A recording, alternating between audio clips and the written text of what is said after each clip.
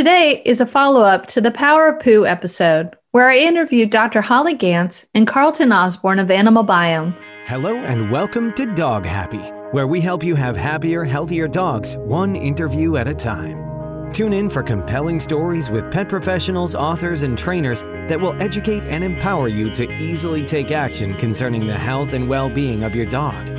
Now, please welcome the host of Dog Happy, Missy Courtney. Welcome to Dog Happy. I'm so glad you've joined me today. I'm Missy, and today is a follow-up to the Power of Poo episode, where I interviewed Dr. Holly Gantz and Carlton Osborne of AnimalBiome, a dog and cat-focused microbiome testing company. If you have not heard that episode, it's in the links below. However, before I go over my dogs, Batman and Emmy's microbiome test results, I just wanted to give you some background on why I was so excited for this product. My mother had lymphoma and leukemia. Watching as she moved her way through every viable treatment option, I kept thinking that these drugs are trying to fight the cancer, but the body is still creating these abnormal cells. How do you possibly help the body reset itself? Since I'm a health nerd, I ended up coming across a TED Talk about how using fecal matter from healthy donors was curing people of IBD, Crohn's, and other inflammatory conditions of the GI tract. Did you hear that? Curing. Not managing with multiple medications, curing. Diving deeper into the subject, I read research about how fecal transfers could make skinny people fat and maybe heavy people thin, and that 80% of our immune function takes place in our GI tract.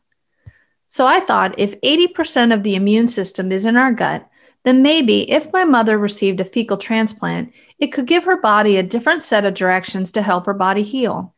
Unfortunately, my excitement was short-lived. The FDA has now classified human poop as a drug and limited its use to last-ditch efforts in helping people recover from a life-threatening bacterial infection called C. difficile. But even as a last-ditch effort, it's around 90% effective. There really is power in poo. So when I heard about this company called AnimalBiome that had created a fecal transplant in an easy-to-use capsule for dogs and cats, I was excited. Up until now, a fecal transplant was done by enema only, not really something you'd want to use at home. Just a quick refresher. Dog, cat, human, we all have microbes in the gut that help transform your food into all the things you need to be healthy and vital. Those microbes are shed in your poo, so they can be harvested and processed to create clean mini microbiomes in a capsule. Using a fecal transplant capsule from a healthy donor takes what's essentially a gut garden and transplants it from their body to your dog's quickly and easily over time. So I ordered my kit, and the one I chose included 2 tests, one for Batman and one for Emmy, along with the fecal transplant capsules. If you want to see the kit, check out the links below.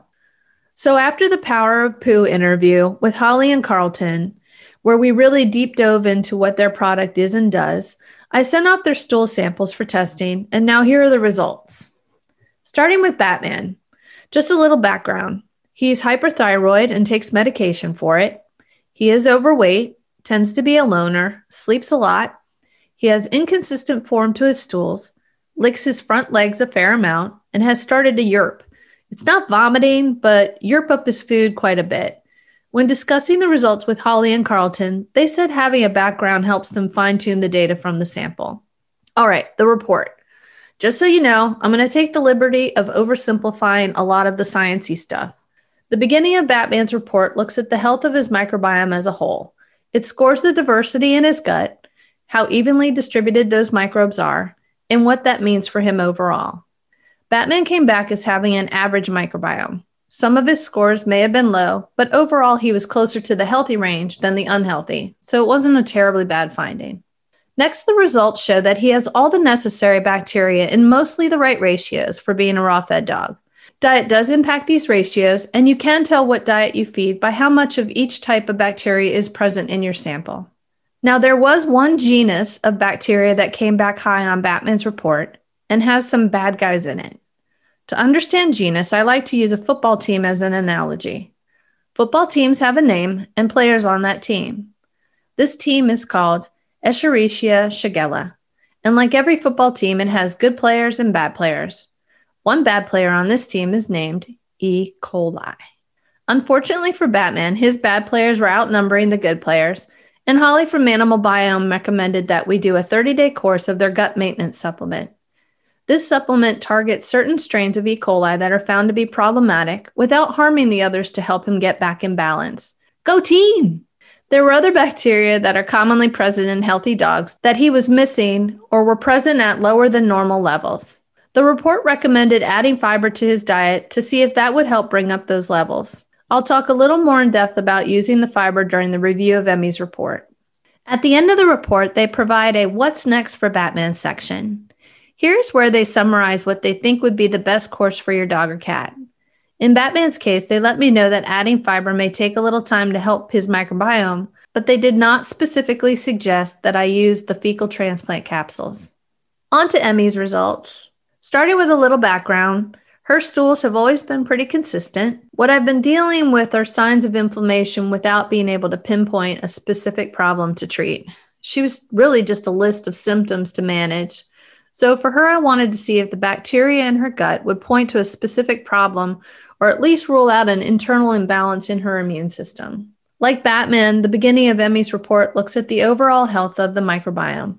It scores the diversity in her gut, how evenly distributed those microbes are, and what that means for her overall. Not surprisingly, Emmy came back below average. Emmy had a little higher amount of Fusobacterium, which is a bacteria common to dogs fed a high-protein diet. However, Holly calls this a Goldilocks group because high or low may cause issues, so they like to see it in just the right range. Emmy's football team, Escherichia shigella, was also heavy on the bad players, so the gut maintenance supplement was suggested for her too. You know, at this point, you may be asking, if Batman and Emmy have E. coli at all, why wouldn't I just use antibiotics to get rid of it? Well, partly because you kill everything with antibiotics, the good, the bad, and the ugly. And, as Holly and Carlton mentioned during the Power of Poo interview, Escherichia shigella can be anaerobic or aerobic, which means that it can flourish and really get a foothold when the rest of the microbiome has been knocked out by antibiotics.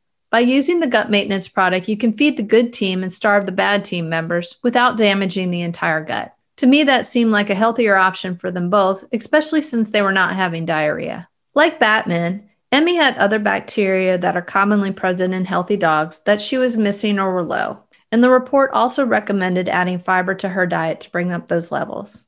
The recommendation was to add psyllium, inulin, or acacia fiber to the diet. It just didn't say how much or which one was better than the other. I knew I would be going over the report with Holly and Carlton, and I knew asparagus has inulin in it, so in the meantime, I thought I would just add more of that and see how things went. As it turns out, the whole food option didn't make a significant difference for Emmy, and I ended up purchasing inulin, the link is below, and adding a 1/4 teaspoon a day to their food.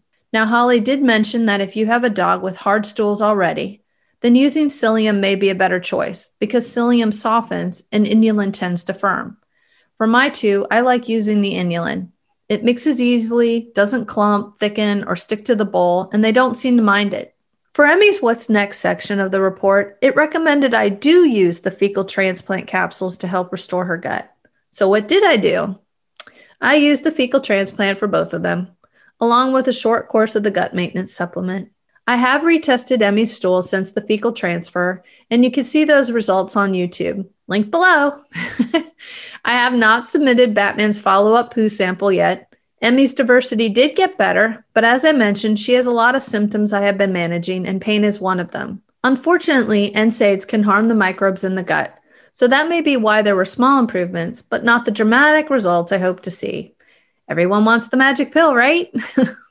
Emmy is now off the Remedel, feeling better, and I'll be testing her to see how things are going on the inside as we slowly get her back to healthy. I did use the fecal transfer capsules with Batman too, since they would not harm the gut. With his thyroid problem, I figured he could benefit from some extra help. Since a fecal transfer is like taking a healthy dog's gut garden, filled with healthy plants, the food it needs, great soil, and all the mysteries that make up a thriving garden, giving it to Batman should help him become healthier faster. I have seen his weight come down a bit. The rolls on his neck are gone. His coat's shinier, he seems happier, and I know that because he hangs out with me more now. All in all, I'm very happy with this product, I think it's very beneficial to see what's going on inside them and a very nice complement to your regular annual testing. I also want to mention that AnimalBiome upgraded their reports from what you saw in the Power of Poo episode. Now, when you get your report through the portal, there are colors that help you understand if that value is good or bad and how close you are to the good or bad range, which I found much easier to understand. Emmy's video is linked below, and it shows the new report. While on YouTube, check out the show notes by clicking the down arrow on the right-hand side near the title. Each episode has chapters, so you can find what you need very quickly. Please share this episode, like it, subscribe, leave a comment, and check out the show notes for lots of great information and links. Thank you so very much for joining me. Stay happy. Thanks for joining us on today's episode of Dog Happy. For more information and videos on today's topic, as well as more ways to keep your canine happy and healthy, be sure to visit us online at doghappy.com and follow us on Instagram at dog.happy. That's at dog.happy with an I.